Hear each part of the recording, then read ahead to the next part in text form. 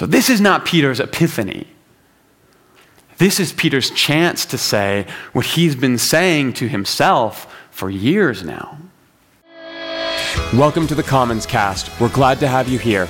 We hope you find something meaningful in our teaching this week. Head to commons.church for more information.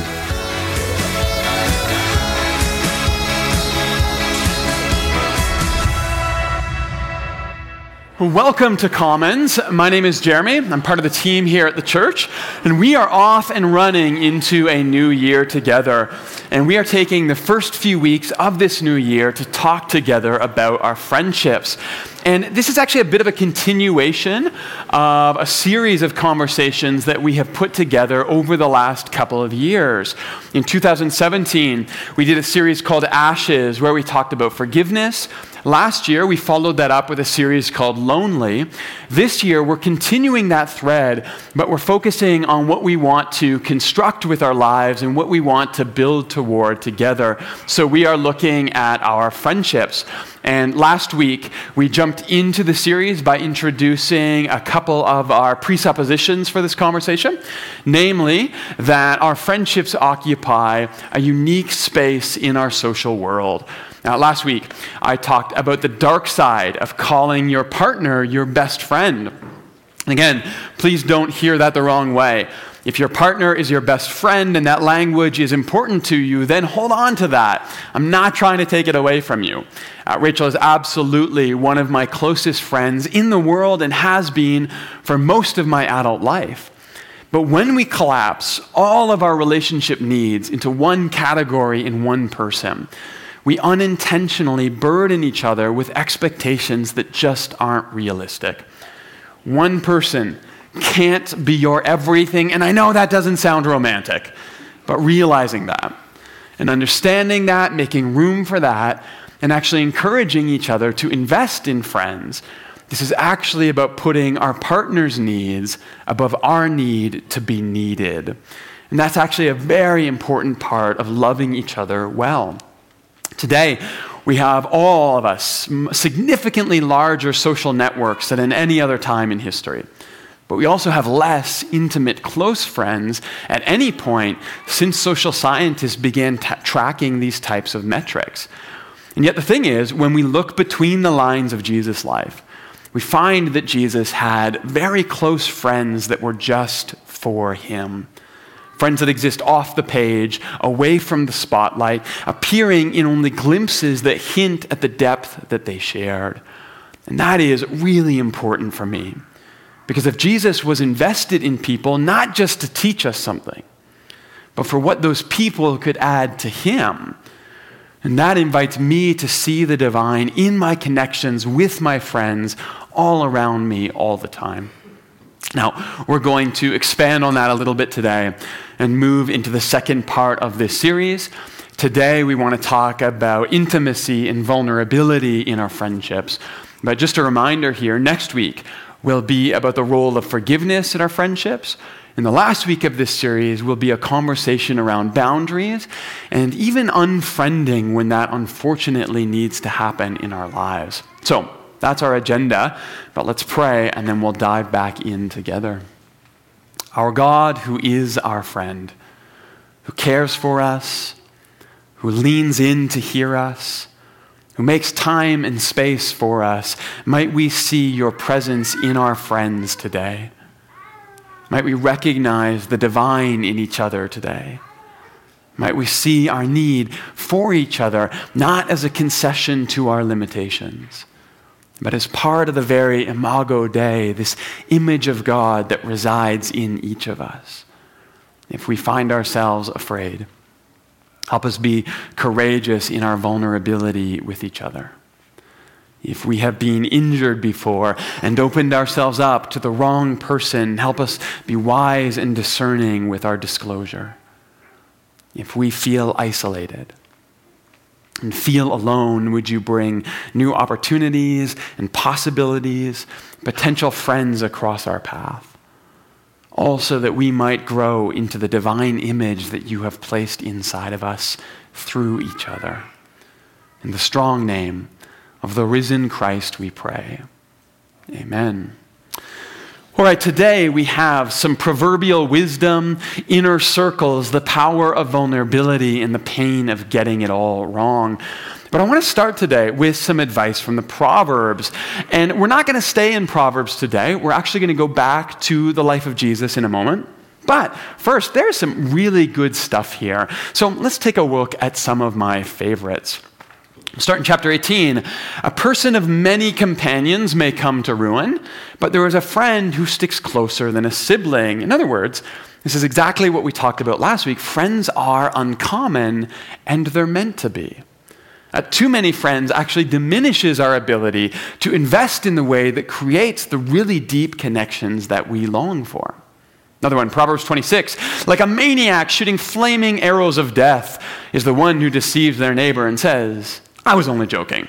In other words, those who injure you, intentionally or otherwise, and refuse to own it, these are not really your friends. And if you have to tell someone you were just joking, then it wasn't a good joke, and you should probably apologize. Proverbs 27, wounds from a friend can be trusted, but an enemy multiplies kisses. So, this week I got my hair cut. Not much of it, I know. But as my barber was finishing, he asked me if I wanted my eyebrows trimmed. And so I said, is that a thing? Do I need that? And he made this face, and I made this face, and then he trimmed my eyebrows. Now, I'm not sure that my barber and I are really friends, but there is certainly a level of trust there. And what this proverb is saying is that sometimes our friends are the only ones who are willing to be brutally honest with us. And sometimes that hurts, but it's good to know that your eyebrows are under control. All right, the next one here is the other side of that equation. This is from Proverbs 25. Seldom set foot in your neighbor's house, too much of you, and they will hate you. And that one makes me laugh, but this is meant to show that friends are considerate, right? They think about you. They think about your space and your place. They respect your boundaries, and friends that don't, or that take offense to your boundaries, are maybe not the friends you thought they were. Two more here. Perfume and incense bring joy to the heart, and the pleasantness of a friend springs from their heartfelt advice. Proverbs 27. Beautiful image of friendship. And then finally, another of my favorites, again from Proverbs 27, if anyone loudly blesses their neighbor early in the morning, it will be taken as a curse. In other words, your friends know if you've had your coffee, and if they don't, they bring you one just in case. Now, all of those are kind of fun, but they also speak to something deeper about our friendships. This idea that friendship is at one time incredibly complex in all of the variations and situations it encompasses, but its ability to survive and even thrive often comes down to something as simple as common sense. Is this how I want to be treated? Now, the Golden Rule contains within it a lifetime of learning and discovery. But this is why we want to talk today about how to lead with vulnerability in our friendships in order to help create the intimacy that we need for ourselves. Do we know how we want to be treated? Are we listening for how others want to be treated as friends? And to talk about that today, I want to go to another story from Jesus. This time, though, we want to begin to use Jesus' friendships with Peter as a bit of a meta-narrative for the rest of this series. I mentioned the disciples last week. This group of 12 close friends that Jesus spends most of his time with.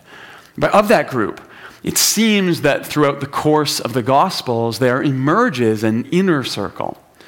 And that can be kind of uncomfortable to think about. We have Jesus, who is the divine in human history, and God is obviously not constrained to time and space and location and language. And yet, if that divine desire for connection and relationship and intimacy is going to be embodied and incarnated, then it has to be expressed in the particulars of a human life. And so in Jesus, we see this deep concern for everyone who crosses his path. But we also see the normal range of human connection that defines our relationships. And so while there are the 12, there are also the 3, and then within the 3, there seems to be a unique relationship with Peter. Now, the 3 are what we sometimes call Peter, James, and John. And these are the 3 disciples that Jesus often seems to take with him at critical moments in the story. They are also the 3 that Jesus develops these kind of cute nicknames for. So Peter's name was actually Simon, and Jesus just starts calling him the Rock one day, which is what Peter means in Greek. And then there are James and John, the brothers, and Jesus just starts calling them the sons of thunder at one point. And yes, I recognize that the Rock and the Thunder Brothers either sound like a wrestling tag team or a Scandinavian metal band, but you just have to trust me here. Sensibilities were different in ancient Palestine. That said, there was one other person that Jesus may have given this kind of nickname to.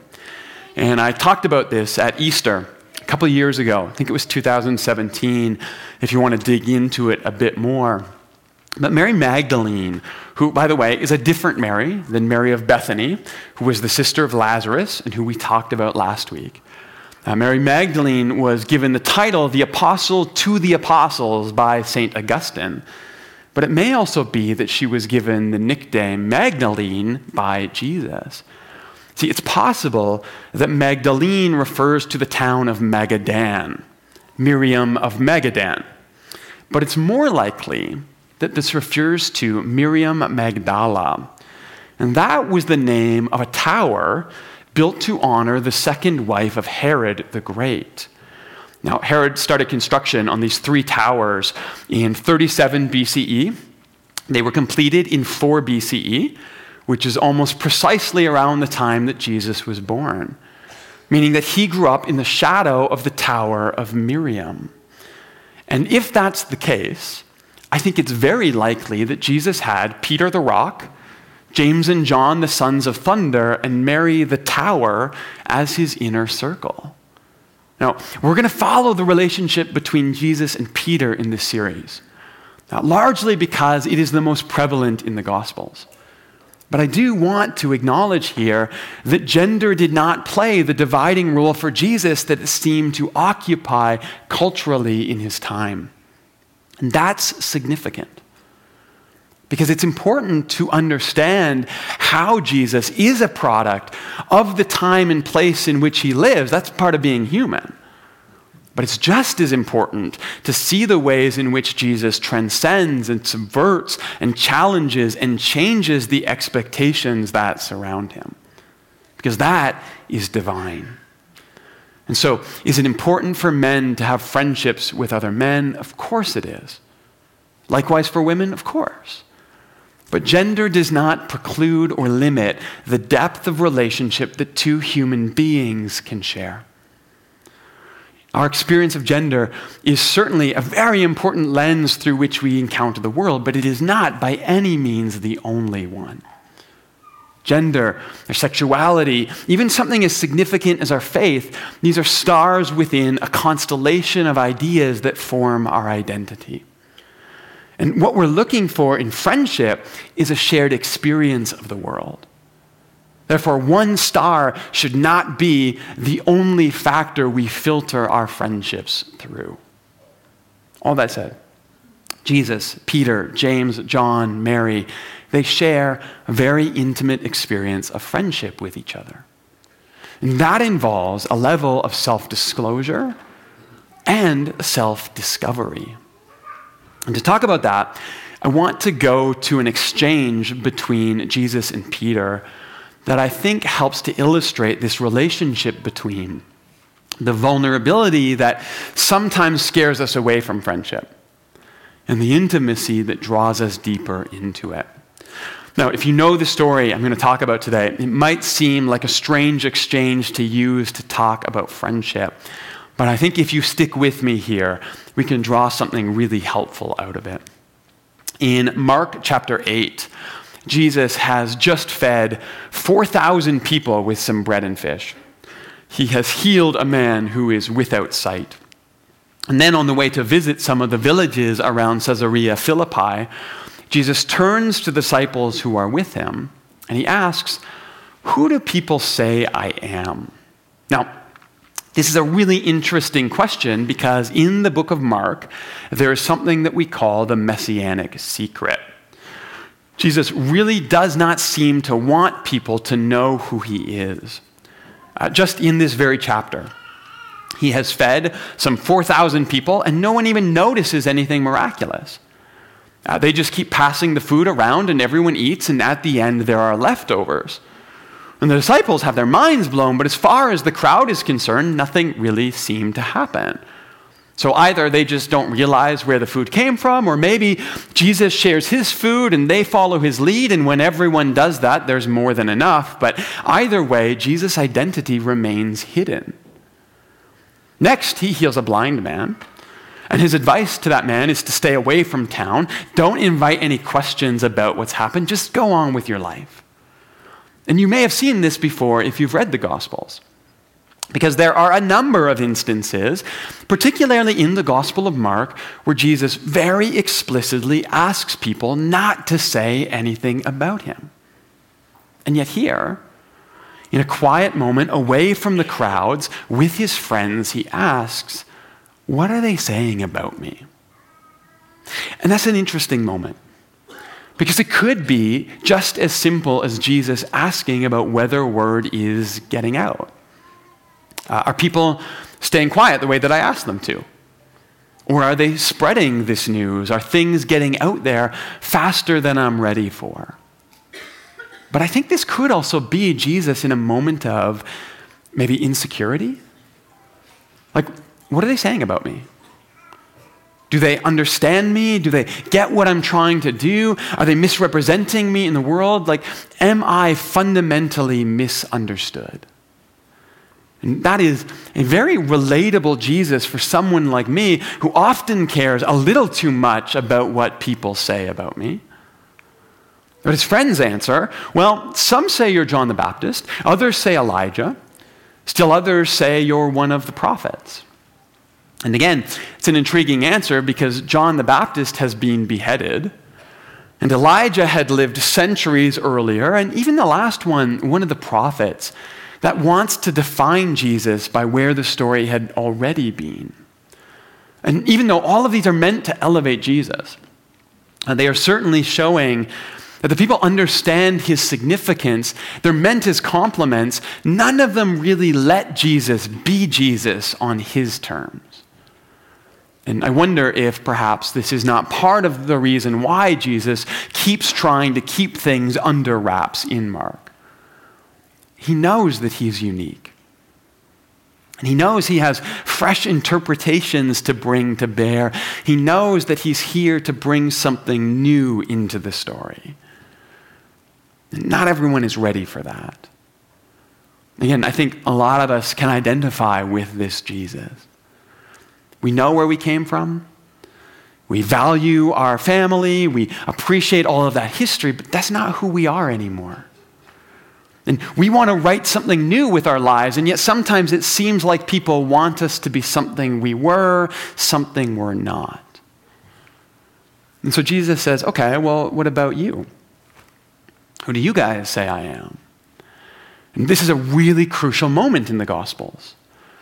Because up to this point, Jesus has been saying, don't tell anyone about me, don't talk about what's happened, don't say what I've done, this is just between you and me. Of course, word has gotten out and people have formulated their ideas about Jesus, but up to this point, nobody has said out loud what Peter does here. You are the Messiah. Now, I know that if you have heard this story before, it's almost impossible to pull it back out of the religious and theological significance and implications of what Peter is saying. But for a moment, try to imagine this as a moment between friends. For Jesus, this is a secret that he has been holding on to and protecting. And if we're being honest, it's probably something he's been coming to terms with himself since he started his ministry. I mean, Jesus doesn't know he's the Messiah when he's born, right? He has to learn that somewhere along the line. He has to make peace with that. He has to come to terms with what that means for him. A couple of years ago, we did a series called The Sermon by the Sea.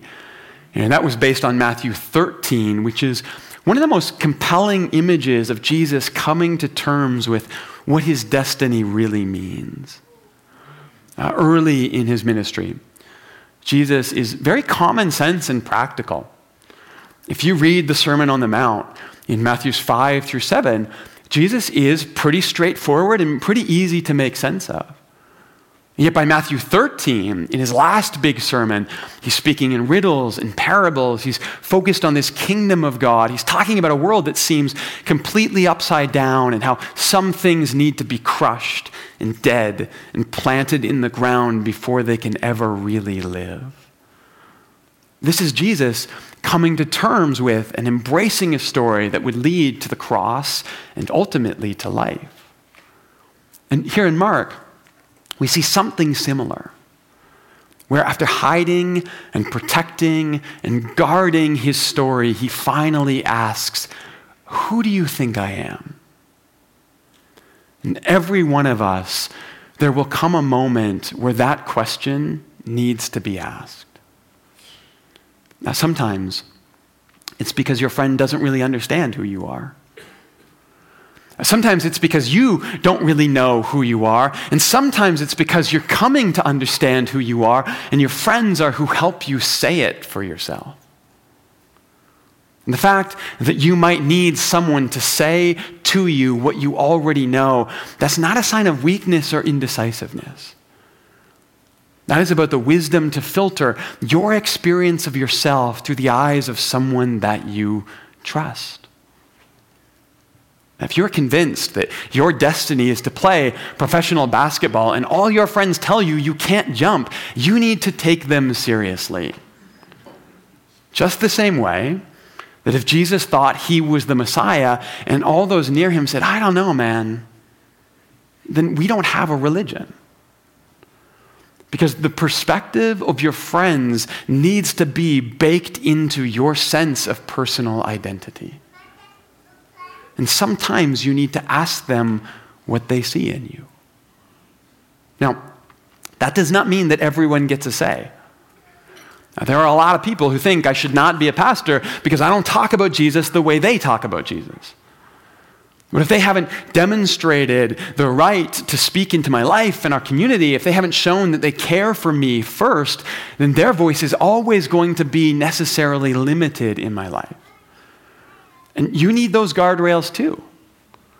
But even Jesus needs friends to confirm what he already knows about himself. And you won't ever properly become everything you already are without the voice of those same friends who help to draw that out of you. Now, at the same time, imagine being Peter. Jesus asks, "Who am I?" And this is your big shot. The question is, are you going to take it? Because let's be honest here, this is not the moment where Peter realizes who Jesus is, right? I mean, Peter has left his life behind to follow Jesus. Peter has seen miracles happen before his eyes with Jesus. This is just a tired walk down a dusty road. So this is not Peter's epiphany. This is Peter's chance to say what he's been saying to himself for years now. I mean, imagine that Peter has come so close to saying these words a ton of times before. Whether sitting around campfires or eating meals or watching miracles, I bet Peter had these words on his tongue 1,000 times before, but never found the courage to put breath behind them. Because honestly, what if he does? What if Peter has put all of this time in and left everything behind? And what if one day he says to Jesus, "You are the Messiah, right?" And Jesus says, "Whoa, hold on. Wait a minute. Slow down, pal. I never said that. I'm looking for some followers, but if you got the wrong impression, I'm sorry because I have never said those words." Can you imagine how devastating that would be? So don't kid yourself. Jesus asked the question, and Peter knows it's his moment, but I bet that there are more than butterflies pounding their way out of his chest right now. Because in those moments where we are honest with each other about each other, there is also a very significant self-disclosure that happens as well. This is what I see. This is my experience of you. This is my truth. And this friendship means enough for me to name it out loud in front of you. That's a very vulnerable moment. I mean, what happens when you have to speak hard truth to someone? What happens when you know that what you see is not what they see? What happens if your honesty and your vulnerability are not reciprocated? Well, the problem is when we avoid those risks, and they are risks, but when we choose not to be vulnerable for fear of destabilizing the friendship, what happens is we dull the intimacy and we doom the friendship in the long term. Now, remember, wounds from a friend can be trusted, but the one who blesses their neighbor early in the morning will be taken as a curse. So there's a time and a place for this kind of thing. Vulnerability, ironically, needs to be very closely guarded. Because, and this might be actually the most important thing we talk about today, sometimes we get it wrong. So, Peter says, "You are the Messiah." And Jesus breathes those words in like fresh air after holding his breath. And then he lets out everything that he's been holding on to. He starts telling them about what the Messiah means and what's going to happen and how he realizes now that people are not going to get it and that he's going to be rejected and suffer and die. And Peter, who has just proclaimed Jesus as the Messiah, takes him aside and starts to rebuke him. He says, "Oh, are you kidding me? That's never going to happen. We would never let that be, so stop being so dour."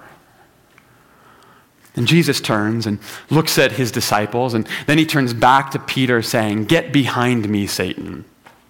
You do not have in mind the concerns of God, but merely human concerns."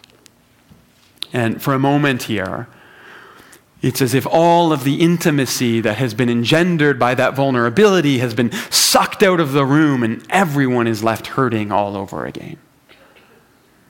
But you see, this moment is why all of the vulnerability that we know that we need is also what scares us so deeply.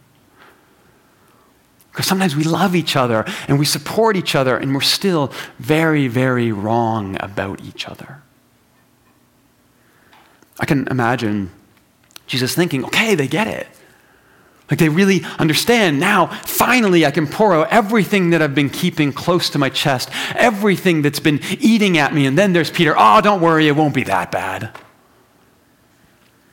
You ever had someone with really good intentions try to tell you to cheer up? Be positive and things will work themselves out, and all you could think was, "I'm dying over here. Don't tell me about better days." Well, now you know exactly what to say in those moments. It's, "Get behind me, Satan." That's Jesus 101. Now, again, let's not be too hard on Peter here, because I think he just wants to help. And no, it's not helpful at all when Jesus has just opened up for Peter to try to stuff it all back down. But at the same time, I get it, right? Because vulnerability can be just as difficult to receive as it is to give.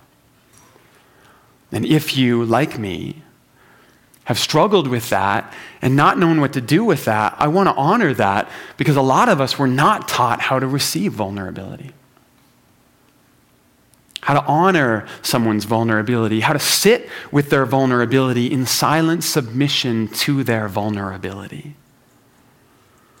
And so sometimes we want to try to fill that space with something, and sometimes that something we fill it with sounds like Peter.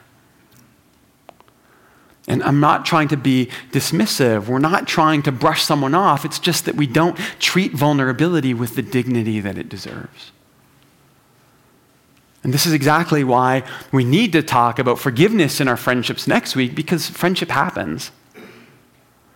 But the beauty of this story And this week, in this moment, is that all of this goodness and beauty and failure is mixed together in a way that does nothing to diminish the friendship that's growing between Jesus and Peter. In fact, if anything, I would argue that this moment, because of its rawness, actually contributes to a friendship that is able to survive much deeper failures later in the story. And my hope is that here today in Jesus' interaction with Peter, you might glimpse the power that self-disclosure has to enable you to know not only your friends, but also yourself in new and significant ways. That you might become you through the people near you. So may you cultivate vulnerable moments in your life by finding the people that care very deeply for you, by inviting their perspectives on you, by challenging the assumptions that diminish you, but always recognizing your need for those who are near to you. May you experience those sacred moments where friends are what help you discover yourself in entirely new ways this week. Let's pray. God, we recognize this longing for each other that exists somewhere deep in our bones. We recognize intellectually our need for socialization and people around us, and yet there is this intimacy that scares us, this vulnerability that intimidates us. Sometimes it's because we have been told that self-sufficiency is a goal. Sometimes it's because the people near us haven't earned the right to speak into us yet, and sometimes it's because we've been hurt before. But God, if we are wounded today, we ask that by your Spirit you would begin to knit us together and heal us once again. That if we need spaces in our lives for people to speak their truth into us, that we would be able to invest in those friendships. And that if we need another set of eyes to tell us who we are, to draw out of us who we are, that we would have the courage to open ourselves up, to be vulnerable with the right people, and to invite their perspectives on us. God, in all of this, would you be near to us, guiding us, leading us, welcoming us into everything you imagine for us. In the strong name of the risen Christ we pray. Amen.